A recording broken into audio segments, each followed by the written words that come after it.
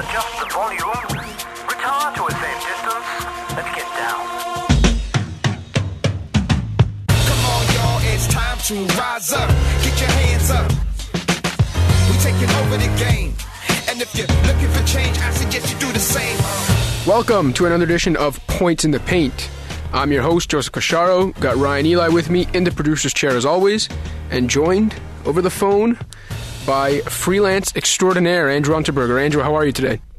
I'm doing all right. Freelance extraordinaire, I like that. Yeah, I just came up with that on the fly too. How about that? Not bad. Speaking of on the fly, conference finals coming up. I don't know how that has anything to do with being on the fly, but regardless, who gives a shit? Conference finals coming up, starting Sunday, I believe, with the East Finals. If anything, it kind of worked out with the way that the second round wrapping up yesterday. It almost allows us to have kind of like a conference finals preview show today, and we're going to touch on the coaching carousel that just keeps spinning in the NBA. But, I mean, let's get right into it with the conference finals matchups and maybe even looking back a little bit at the second round. Clippers-Thunder ended last night. I know I had the Clippers in that series. You had the Thunder because I believe you picked OKC to win the whole thing. General thoughts on that series, maybe last night's game? Well, yeah, I did have the Thunder winning, although I've taken to sort of rooting against the Thunder throughout these playoffs, even though I picked them to go all the way, just because I feel like it's the only way that they can kind of shake up the organization and maybe get rid of Scott Brooks and maybe finally make some trades with the trade chips that they've had in store for 5 years now or whatever.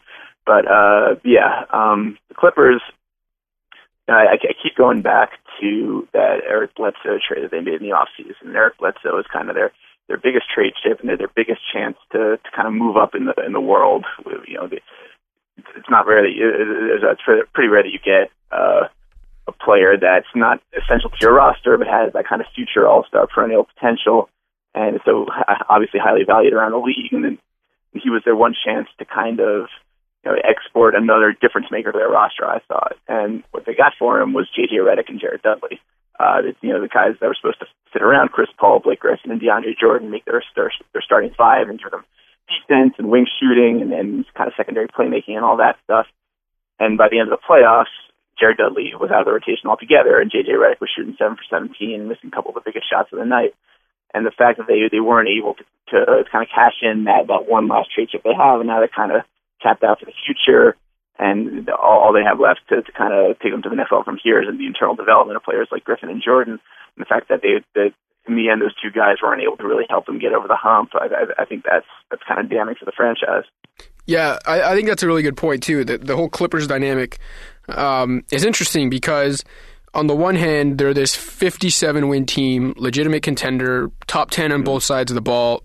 They've got arguably two top 5 players in Paul and Griffin, definitely two top 10 players.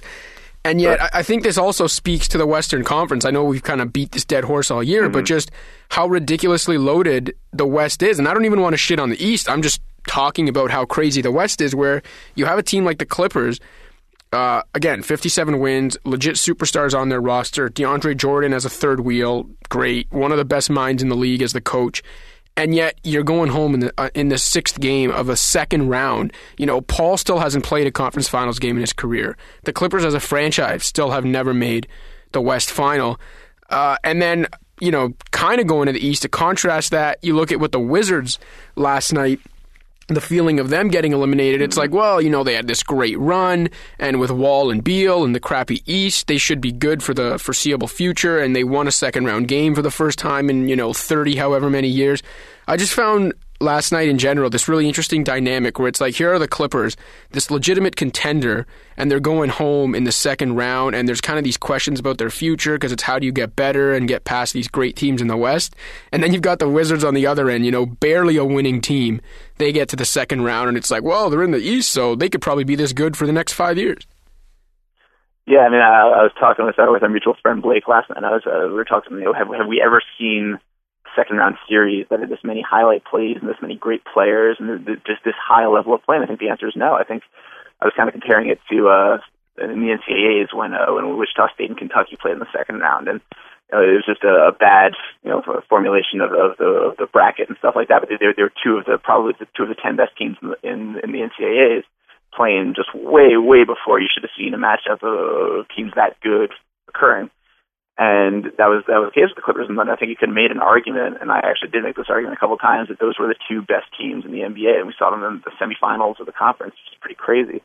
And even if you don't think they're the two best, maybe you think San Antonio or Miami have the veteran edge over them, or they're the better coach or whatever. I think you have to say that they're at least two of the most talented, probably the two most stocked with the weak talent in the league, as you were saying. I think you can argue that 4 of the 5 or 6 best players in the league were in that series, and that's just crazy for a second round series. And I think you're right about the Wizards as well. I think if you put that team in the West, maybe they don't even make the playoffs this year. Maybe they're I think Zach Lowe compared Zach Lowe basically said that in the West they'd be the Timberwolves, and I think that's probably true. But they do get to have that kind of feeling of optimism, and where can we go from here, just based on the fact that there really aren't that many teams in the East that are obviously better than them, and there might not be that many teams in the East that are obviously better than them for another 2 or 3 years, where you get the teams like the Celtics and the Sixers who are retooling and kind of taking a long view of things. Maybe by then they'll be able to kind of put the clamp on the conference. But for now, it's Miami and Indiana and whoever else feels like showing up, and which I imagine the Clippers feel pretty salty about right now, considering that they went on the second round. Yeah, I mean, I guess the one thing that doesn't worry me, the Clippers, like there are some teams in the West, where I look at it as like, how do they get better? Because they're not even in that, like even a team like the Warriors, who I love watching them play, sure. and they're kind of that fringe contender. I look at them and say, well, okay, how do they get better? Because they do need to get better to legitimately contend.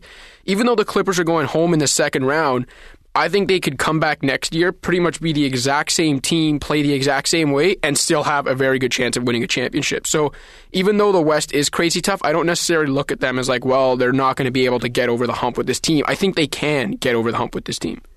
Yeah, no, that's totally fair. And then you can even look at the series and say if two things go differently, if a shot goes in that doesn't go in, or if a call, obviously, they had so many calls that didn't go their way. If one of those calls does, could be, they could have gone home 3-2 and could have finished off the Thunder last night, or at least be headed to Oklahoma City tomorrow for a chance to win Game 7, and you'd have to like their chances. So I agree with you, and this is their first year together under Doc. You could say there's kind of an adjustment period, and DeAndre Jordan and Blake Griffin both certainly did take a step as players this year, and now Blake is kind of on that borderline MVP level, and I would be surprised, or I wouldn't be surprised if DeAndre Jordan made his first All-Star team next year. And, you can look at those two guys with Chris Paul and think, yeah, they're set for the next 5 or 6 years. And hopefully they will be. But, you never know. Injuries happen. This behind the scenes stuff with Sterling, that's still looming over the franchise. You never know when that can come back to, force players into kind of playing their hands and demanding that they go elsewhere, or the free agents won't sign them in the future. Who even knows how that plays out? But I think generally speaking, you're right, that the Clippers are in pretty good shape moving forward, and that there's no reason why they shouldn't be able to contend for the next few years, just kind of trying that same lineup out there and hoping that they get the breaks this time.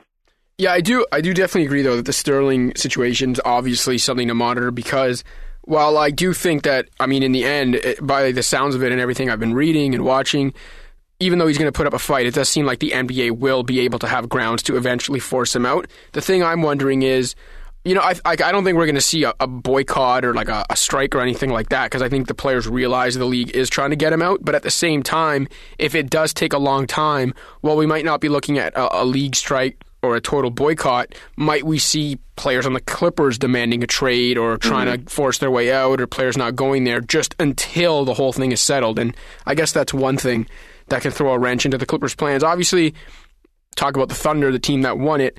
I wrote something this morning, and I was kind of saying that what this season or this playoff run has taught me so far about the Thunder, and I suppose I should have known it all along, is that, despite everything, and I'm kind of with you on, I mean, it sounds horrible, but I was kind of rooting against them too, because I do feel that they need a shakeup, especially with coaching, to eventually get to their optimal level. But one thing I've kind of learned with this team is that when Kevin Durant and Russell Westbrook are at their best, maybe those two are actually just so good that it doesn't matter what obstacles. Maybe it doesn't matter that their coaching is subpar. Maybe it doesn't matter, now Ibaka's hurt. Maybe it doesn't matter what team you throw in their way.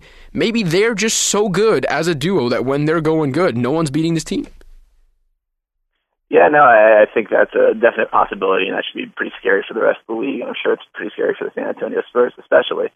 But and speaking of, the Spurs kind of had first-hand experience with this. You go back to 2012 when they had won 20 games in a row, or rather 18 before facing the Thunder, and then they won the first 2 games of that series.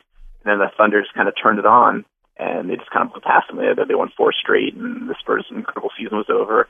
And the Thunder looked unbeatable. And I think you're right that when Durant and Westbrook especially are playing on that level, it doesn't seem like it's possible to beat them. When KG is pulling up for contested 30-footers and swishing them, there's only so much you can do. I think they're on that level, and the Heat are probably on that level, and nobody else in the NBA really is. And all you have to do is kind of hope that they don't get to that level over the course of a 7-game series, and maybe hope you can kind of take them out of their element a little bit. But when those 2 guys are peaking, there's not a lot of teams in the league that can hang with them, even at this high level of competition.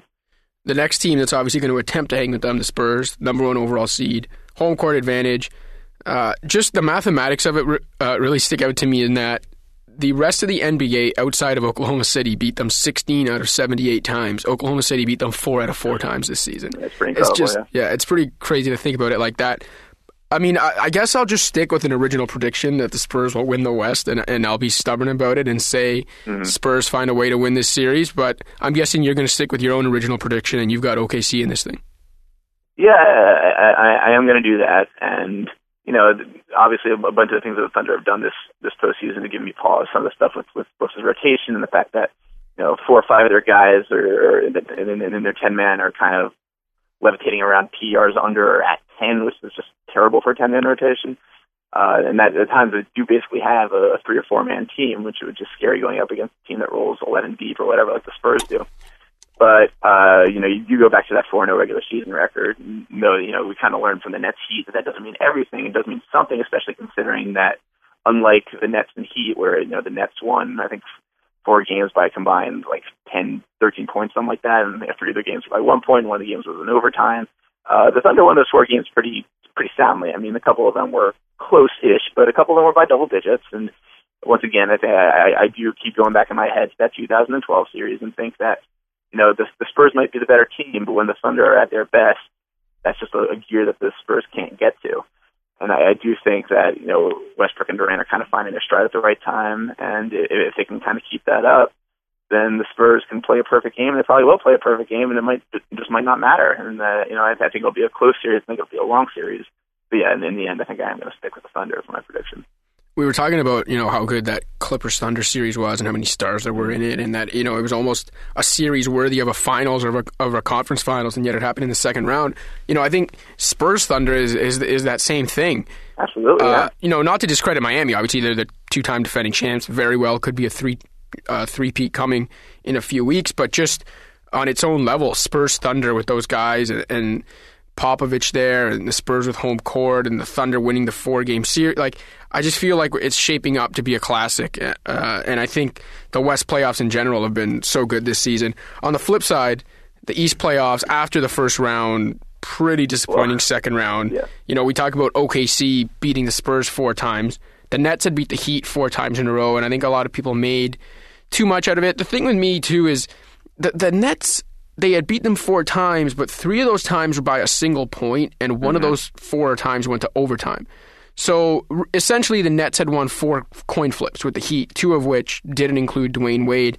I didn't really understand people assuming the Nets could beat them, let alone even give them a series, and that's what we saw. The Heat, despite a couple close games, kind of rolled over them. Do you give the Pacers any chance of kind of showing what the regular season showed, that they can hang with the Heat, and what last season showed, or you think the Pacers are so far down the line now that the Heat are just going to steamroll into the finals? Well, it's hard to pick against the Heat. That said, I mean, Roy Hibbert, you just don't know with this guy. And, he was kind of the key to them last year. He averaged, I think, 20 and 12 and 56% shooting, something like that in their series last year. Those are incredible numbers. And objectively speaking, there's no reason why you shouldn't be able to do that again. I mean, if anything, Miami's even thinner on the front lines than they were last year. And, they certainly don't have anybody who, on paper, can hang with a 7-2 center that can, whose offensive game is finally kind of starting to find a certain flow, and who can just kind of outreach everybody. But you just don't know with this guy. He should have had a decent at least offensive matchup against the Hawks in the first round. There are some games in that Wizards series where he still no-showed, and the Pacers are going to need him to be that 2012 guy against the Heat to have a chance, and they're going to need George Hill to make open shots, which he wasn't doing for most of the second round. They're going to need Paul George to be an MVP candidate, which he was for some of the Hawks series, but not all of the Wizards series. And it's just hard. You know, the Pacers need to have so many things go right to have the chance to beat in the Heat, and it's just hard to trust anybody on that team outside of David West, who is just a rock. And I think probably the big winner out of all this for the Pacers, because he seems like the one guy that you can kind of still trust even when everything else is in flux for that team. Yeah, I mean, if we go back to January when the Pacers were at their peak and we really were putting a lot of stock into who gets the number one seed and home court, if we go back to that time and someone tells me you get your Pacers Heat East final, Pacers get home court advantage, I might pick the Pacers to win this series. I really might. But everything we've seen over the last few months, I have no confidence in which Pacers team will show up night to night. I could see them playing the Heat great in Game 1 and then getting drilled by 35 in Game 2, whereas on the flip side, I'm pretty confident in the LeBron James that's going to show up 7 out of 7 times. So I'm not even confident this is going to be much of a series. The other question I want answered as we watch this series is it me or is Roy Hibbert falling down a lot more over the last few weeks than ever before? Maybe I just never watched him closely enough, and maybe his balance has always been this bad. I've been tweeting about it too, and people have been tweeting back saying he's always been like this, but I feel like the guy can't leave his feet without ending up on the ground. It is interesting because the guy does seem to have kind of no sense of equilibrium at the point. And I don't know if you remember last game, Mike Tirico had that great call when Bradley Beal stole that rebound from him. He's like, "How are you 7'2" getting the ball stolen by a guard?" And I think that's it reminded me and a lot of Raptors fans of watching Andrea Bargnani for a lot of years. Yeah, probably. Yeah, and a sad comparison to your defensive anchor. But even as Roy's scoring numbers have kind of gone up in these playoffs, and he's blocking shots, he's playing defense, and everything, he's still not rebounding that well. And that is kind of alarming, considering the advantage they have over the Heat in that respect. But the really crazy thing to me is that, you mentioned about how much the Pacers were stressing home court advantage. We want the road to go in the East to go through us this year. And through 2 rounds, they're 3-4 at home and 5-1 on the road. So maybe they should have just kind of looked into that second or third seed after all. They're more of a road warrior team this season anyway, and you can take Bankers Life Fieldhouse, whatever it's called these days, is more bad luck and more pressure on them than anything. Yeah, I mean, although I guess on the flip side of that, if they end up with the 2 or 3 seed, I mean, I don't even know if they beat some of these other teams in the first couple of rounds. Also, if they end up with the 2 seed, I mean, you mentioned them going 5-1 on the road. They have been extraordinary on the road in the playoffs, but I don't see them having that kind of success in Miami. No, certainly. They haven't lost there yet, right? No. One thing before we get to the coaches, one thing I just want to quickly mention: the Spurs. There was a game. I don't remember what game it was in the series against the Blazers, but I don't know if you've noticed when the games are on ESPN once in a while, they have Hennessy advertisements. And there was a game, I was tweeting about that on Saturday night too. Something about, I had this kind of just out of body experience watching the Spurs that night and realizing how perfect the whole setup was. Watching this team that's kind of like this acquired, distinguished taste for gentlemen in basketball. Taste of perfection, sure. Yeah, exactly. And you just see these Hennessy ads popping up. I thought it was really perfect. So much so that I think if the Spurs beat the Thunder, or definitely if they win the finals, I'm seriously considering trying to convince a few other guys in this office to do a podcast in this very claustrophobic room while we all smoke cigars and have Hennessy. I think that would be... Hey man, invite me up. I'll make the trip up. All right, yeah. Consider it done. I think that would be a very nice tribute to the Spurs winning another one. But enough about the playoffs. Let's get to the coaching carousel. Stan Van Gundy, Steve Kerr, some firings. Off the bat, do you see the Knicks as a loser in Steve Kerr shunning them, spurning them, or do you see it as this guy's a rookie head coach, who cares? Well, I think it's pretty hard not to see the Knicks as a loser to some degree. I mean, in general over the last few years, certainly, but specifically, I think they had a good article on this at Grantland, and I think that the primary message here isn't that the Knicks lost Steve Kerr, it's that the Knicks lost their first choice, and in doing so, they lose kind of the mystique that Phil Jackson has, because Steve Kerr was supposed to be a Phil Jackson and triangle acolyte, and he was supposed to be the guy who kind of implemented Phil Jackson's vision through this Knicks team. And now you look at some of the other guys being mentioned. I saw you laughing about it on Twitter, and so were a whole bunch of other people, and not without cause, that they're looking at guys like Tyrone Lue and Luke Walton, and of course our old friend Derek Fisher, who's not even out of the playoffs yet. But Steve Kerr, you don't know that he's going to be good, but he does have kind of an air about him, but partly due to the fact that we know him so well through the TNT broadcast, and he actually had a pretty good tenure as a GM of the Suns. Some people are kind of ragging on it because they remember the Shaquille O'Neal trade, which didn't go that well. But if you remember, his last season as GM for that Suns team was the year that they went to the conference finals, and he left voluntarily after that. But that team was way outperformed expectation. They were kind of an Asian bunch, and this whole deal last year with Amar and stuff like that. And they came a game or so away making the finals. And so I think he's seen as one of the, even if he's not an experienced coach, he's at least a veteran basketball mind. He has a million championship rings. He has the success of the GM with the Suns. He has the ear of all these kind of respected coaches, Phil Jackson and Greg Popovich and all these guys. So, he's probably a good choice for Golden State, and he probably would have been an okay choice for the Knicks. And now it's just a matter of where do the Knicks go from here. That he's off the market, Van Gundy's off the market, and now Tyronn Lue, really? Is this the best thing you're going to do? Listen, I mean, I remember Tyronn Lue having some staying power in the NBA. I'm sure he had a fine career and made a lot of money. But yeah, I'm sure he's a very smart guy, very nice guy, very... At the end of the day, the biggest and most memorable Tyronn Lue moment ever is Allen Iverson crossing him over, breaking his ankles, making him fall down, and then stepping over him. Stepping over, yeah. As a Sixers fan, I've seen that clip many thousands of times. Yeah. Whenever they tried out Iverson for another retirement. Yeah. I'm sure you would as a Sixers fan, of course. Yeah, I don't know if it was game one of that finals or what, but yeah, I mean, that's the Tyronn Lue moment to me. And really, absolutely. Yeah, that's the joke to me. And don't get me wrong, I mean, maybe these guys are going to be great coaches. Being a great player being a great or not great player has nothing to do with coaching, obviously. But sure. At the same time, I just feel like Phil Jackson literally just thought up all of the great role players he's ever had in his locker rooms and is assuming they're going to be good coaches. I guess with Lou, he's been under Doc now for a while, so he could be good. But the thing with the Knicks is it's exactly what you said about it. Kerr was their first choice. And one of the only things I thought Phil could actually bring to them is that salesman mentality, be a top recruiter. And who knows, maybe he will be in free agency. This is just a coach, not a player. But his first chance to recruit happened to be a coach. And it happened to be one of his former players who idolized him. And it happened to be a guy where, rightly or wrongly, is seen as one of the hottest commodities in the coaching market right now. Mm-hmm. And he shunned you. He spurned you. He went to the Warriors instead, who are in a better situation, but also in a tougher conference. To me, this just reeks of Knicks loserdom. Where... Yeah, and what's more is, I'm sure you saw those comments that Marv Albert made. No. To his TNT. Oh, so he gave an interview. I can't remember to who, but he talked about Steve Kerr asked him for advice, and he basically said, "Don't go to the Knicks. They're a loser. It never ends well." Wow. And he talked about how it all goes back to Dolan and how all these great coaches kind of washed out before Kerr, and he'll kind of meet a similar fate. And Marv Albert, he's not in a particular, he's not hired by anybody. He's not an executive. He's not hired to make these decisions.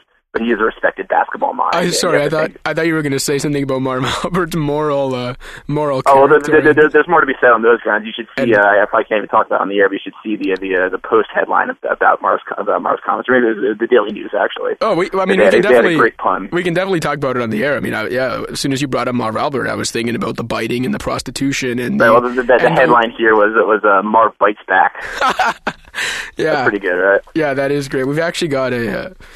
Shout out, we got a coworker here at theScore, Kyle Smith, who does a great Marv Albert impersonation, and I'm always teasing him about keeping the whole biting prostitutes thing on the down low and not getting caught in women's lingerie. But wow, we've really strayed off topic with Marv Albert. Right. Well, the point is, in any event, is that if Marv's saying this about the Knicks, and he certainly goes back with that franchise, as much as anybody, how are they ever going to kind of attract the best talent when they still have Jim Dolan making the decisions from the front office? And even when Phil Jackson's there, even when they sort of have this air of having turned over a new leaf, still goes back to Dolan. And as long as he's there, it's almost like Sterling in that there's always going to be a cap to how much their franchise can grow and kind of achieve that independence that they're looking for. Yeah, bingo. I mean, the funny thing to me is that here they were dedicating all of their attention. Like, the reports were that they hadn't even considered anyone else, hadn't talked to anyone else yet.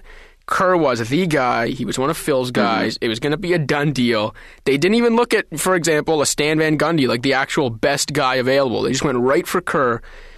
And in a chase for a guy that we're not even sure is going to be good, they got shunned anyway. To me, that is just total Knicks of the two. That's Knicks under Jim Dolan right there. Mention Van Gundy. On the flip side, the hire that I love, because I love anything Stan Van Gundy, is the Pistons hiring him. I mean, I'm not sure how he'll be as a president on the executive side, but as a coach, I mean, am I right to believe here that we're all in agreement that this is a great hire? Yeah, I mean, you have to think so. Van Gundy's track record is certainly as good as anybody's out there who's available, and he's done it before, and he's done it with a dominant big man, which the Pistons certainly have to like, considering that I think most of their future is wrapped up in Andre Drummond at this point. I think the biggest question, which is related to Van Gundy both as a coach and as a president of operations, is what they do now with Greg Monroe, who is a restricted free agent in the off season, probably will demand a hefty salary. I think he's asking for the max. I don't know if he'll get that, but he'll probably get somewhere in the 8 figures a year, and that's going to be a hell of a commitment for Detroit to match. If considering that they still have Drummond, they still have Josh Smith, who's making far too much money a year to essentially play the power forward position. And I think that I was worried on behalf of Pistons fans, at least, that they would match. They would do the same thing that they did with Josh Smith, and they'll just match any offer for Greg Monroe, and they'll say, we'll figure it out later, even though all the evidence suggests that those three guys don't fit in the front court together. But now that they have Van Gundy, who's most famous for playing this kind of four out, one in style with Dwight Howard and shooters like Rashard Lewis and Hito Turkoglu on the Magic, that maybe he'll have the kind of the guts to say, all right, Greg, best of luck elsewhere, but we're just not going to commit that kind of money to you, or work out some sort of sign and trade arrangement, or try to lowball them and see if anybody else is willing to kind of beat them on the open market. But I think that you have to feel pretty good as a Pistons fan that this guy isn't going to he's not going to be beholden to Greg Monroe because he wasn't part of the administration that drafted him. He's not necessarily Greg Monroe's not necessarily the type of player that Stan Van Gundy likes. So hopefully they won't make any kind of franchise strangling decisions around Monroe just based on any kind of obligation that they have to him. Yeah, and so much of it too comes back to what we were talking about earlier, with the Clippers being in the West and the Wizards in the East. In the East, I mean, it really isn't that hard to turn things around pretty quickly. Nope. Look at the Wizards and the Raptors this year as a perfect example. And with the Pistons, they've got a potential franchise centerpiece in Andre Drummond. Josh Smith, for as much as, he really shit the bed this year and under not so good direction can be a total lost cause. Josh Smith is still a talented player, can still be a defensive force, especially when he's at his more natural power forward position.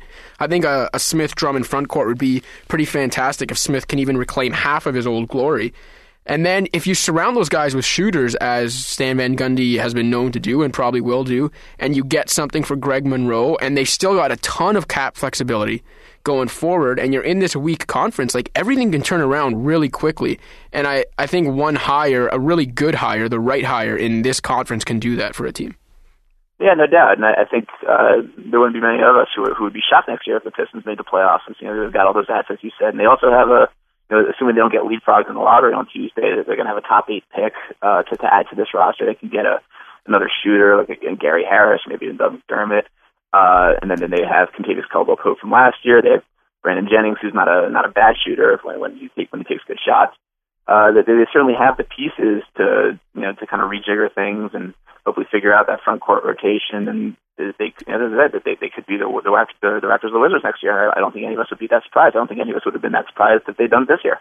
Yeah. So with the upgrade from Mo Cheeks and John Moyer, to Stan Van Gundy, I think. Oh my God! Yeah, you feel pretty good about it. That's a drastic upgrade. Last coaching hire to talk about, obviously, we mentioned Kerr spurning the Knicks, but we haven't mentioned what he could bring to the Warriors. A lot of people are excited about the possibility of him bringing, obviously, some triangle principles to the Warriors offense. How do you feel about the general idea of him going there, and do you think he can really get this team to a level Mark Jackson couldn't? Yeah, I mean, I don't pretend to know what kind of style Steve Kerr is going to install with the Warriors. he does have the triangle background, and he also has the kind of, he's had first-hand experience with the Mike D'Antoni pick-and-roll point guard-oriented offense in Phoenix, and I think you have to like, the odds of him integrating some part of that, considering that they have Steph Curry, who's kind of, I don't know if it's the closest thing we have to Steve Nash in the league right now, but he's not all that far off. And so maybe it'll be some blend of that. Maybe he'll do his own thing. I don't pretend to know. I would tend to trust Steve Kerr to figure it out. He seems like a smart guy. He seems like he has a good relationship with players former and current. So, he's got big shoes to fill in Mark Jackson because, even as much of a problem as he was for the front office and the ownership towards the end of his tenure there, he was still beloved by the players. And Steph Curry's gone to bat for him on any number of occasions. A couple of the other guys, Jermaine O'Neal talked about how much he loved him, countless times. And so he's going to have his work cut out, kind of filling that hole in the player-coach relationship there. But he's got the acumen, he's got the connections, he's got the experience. Not as a head coach, but as just a guy who's been around basketball for so many years now. That you have to, I would think you have to trust him, and they're certainly putting their financial trust in him. So hopefully it'll pay off. Yeah, he's apparently got a much better relationship with ownership and Joe Lacob. They play golf together. A lot better relationship than Mark Jackson had. The fact that they play golf together has been made into a really big thing. It was the greatest bond known to man in the upper echelons of the NBA front offices. Can't go anywhere without a good golf game. But yeah, no, like you mentioned, obviously we have no clue what the hell his offensive playbook is going to look like, but like you, I imagine it'll incorporate some triangle principles, a lot of pick and roll, just because you have Stephen Curry, and it'd be crazy not to incorporate some pick and roll. Mm-hmm. But even though I didn't necessarily think Mark Jackson was that great of a coach, I think he is one of the middle guys I talk about a lot, where he's pretty much just dependent on the talent. He's not good enough to move the needle one way. He's probably not bad enough to take wins away, but he's just kind of dependent on the talent he has. And until proven otherwise, I'm going to assume Steve Kerr's the same way. So from an optics standpoint, the Warriors better hope Steve Kerr gets something out of these guys, because it doesn't look good when, the franchise had finally kind of turned the corner, and then you fire your first player turned analyst turned coach for a new player turned analyst turned coach with the hopes of him turning around. So, I'm sure he can turn it around, but he better turn it around from the Warriors' perspective. Yeah, and in a sense there, he'll have even more pressure there than he would have had in New York, where, obviously the market's a lot more demanding, but the expectations, almost by necessity, are lower at this point. And, especially if God forbid, Carmelo had bolted in free agency and Steve Kerr kind of took over this formless roster, there certainly wouldn't be expectations for him to win a championship. There might be some hope that he would at least contend for the playoffs in the East. But generally speaking, I think he would have gotten the same kind of leash that Mike D'Antoni did his first couple of years as a Knicks coach, where they were just rebuilding, getting rid of old, bad contracts, hoping to be poised to sign LeBron or Dwayne Wade or one of those other marquee free agents in 2010. And Steve Kerr could have kind of overseen that process for the next few years, and then he would have been evaluated on his actual merits as a head coach and with the win-loss record and playoff record after that. But in Golden State, you're absolutely right. He's got to win. He's got to win big, and he's got to win now. And he has to get them out in the first round, I think, in his first year. Otherwise, he's already going to start to feel the heat. And as you said about Mark Jackson being the player analyst coach, and now it's Steve Kerr. I think the precedent has been set there that he can have success in this venue, but the level of success is yet to be determined. And Kerr's going to have a lot to prove. He's going to have a lot to prove to the Warriors, to the NBA, and to people who wonder why he turned down the New York job. So I think he'll go into next season with as much pressure as any head coach in the league, except for maybe Scott Brooks if he's still the Thunder head coach next year. Yeah, speaking of Scott Brooks, I think Derek Fisher, instead of waiting for the Knicks job, he might just he should maybe hold out to coach the team he's currently on right now. But yeah, no, the final thought, final thought on Kerr with me is just I think they can be. Like, to me, this year the Warriors were better than they were last year, even though they didn't get to the second round. And I think that's the issue with Kerr coming in, and the pressure he faces is that in that loaded West, he can do a better job than Mark Jackson and not ever get them as far as Jackson got them, which was the second round. So it'll be hard to measure, but he's definitely got some pressure on him. All right, you mentioned that they were better this year than they were last year under Mark Jackson, but a lot of that also had to do with the fact that they traded for Andre Iguodala, and they got Steve Blake and Jordan Crawford in the midseason. And those are moves that they're not going to have the room to make anymore. That was kind of their last hand to be played. now that they're a cap-strapped team. They have no draft. They have no first-round picks this year. And they have no second-round picks for the next half decade. They have limited maneuverability. They have some trade assets, but nothing that they can give without sacrifice. Nothing that they can give and kind of having no skin off their teeth. They're going to have to give something to get something, and even then, there are going to be teams out there that have draft picks that they can include in trades and stuff. And so they're not exactly moving from a position of strength here on the trade market or anywhere else. So if they're going to get better, it's going to have to be through Kerr and Kerr alone, and that's kind of a scary proposition for a first-year head coach. Yeah, I mean, at that point, you're basically asking him to be one of the, maybe 5 or 6, 7 at the most coaches in the NBA who can actually positively move the needle. I mean, that is asking a lot of a first-year coach. But I guess that's why they're paying him the big bucks. Yeah, they better hope he can do it because they don't have much money to spend on anything else at this point. All right, Andrew, as always, thanks for joining us today. Do you guys have a long weekend there in the States this weekend? I'm sorry? Do you have a long weekend in the States this weekend? Oh, no, that's next weekend's Memorial Day. Oh, all right. Well, we get Victoria Day in Canada, so we'll be enjoying the long weekend here. But it'll be a pointless weekend without playoff basketball for a couple of days. I don't know what we're going to do, man. It's kind of weird. First days without playoff basketball in pretty much a month now. But, don't get into trouble while you're waiting for the games. Don't get into any Marv Albert kind of trouble while you're. Yeah. All right, man. Not to do anything desperate. All right. Thanks as always to Andrew Unterberger for joining us. You can check out his stuff at theScore.com and on the Score app. Thanks as always to Ryan Eli in the producer's chair. I'm your host, Joseph Casciaro. Thanks for listening to Points in the Paint.